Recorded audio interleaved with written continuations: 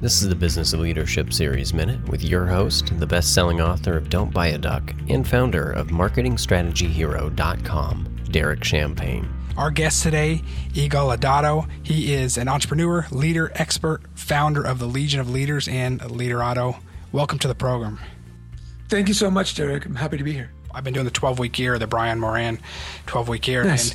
and yesterday was my second 12 weeks, and I've been very vocal about my progress on it, or if I've missed something. So yesterday, my wife and I sat down, and I wanted her to see. So I typed up a very detailed list of health goals, of exercise goals, of savings and debt reduction, and I said, I need you to hold me accountable to this, please.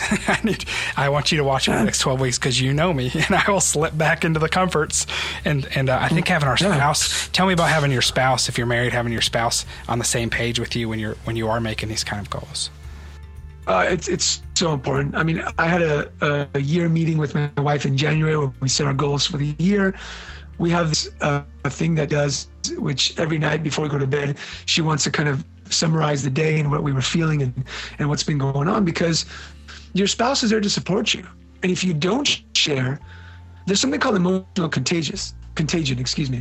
And if you come to bed upset or stressed out, they're going to feel it. You're really going to feel it. And you can hide it as much as you want, but anything's wrong.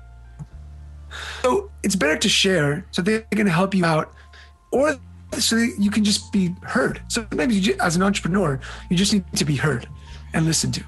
So another thing also is, I would say, is when you do these things, it's so important to know that you will be called out.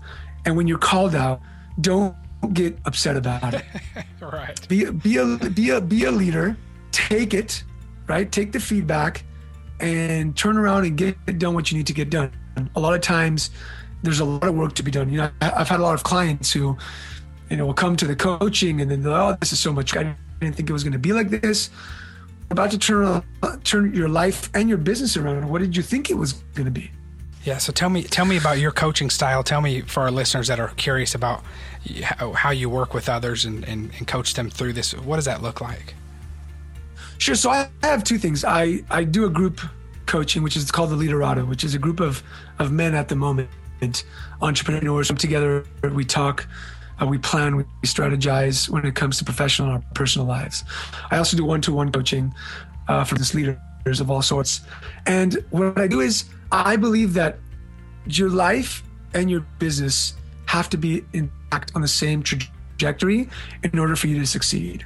And so we don't just work on your business. We don't look just at your bottom line, at your marketing. We'll look at how's your relationship going? How's your health going?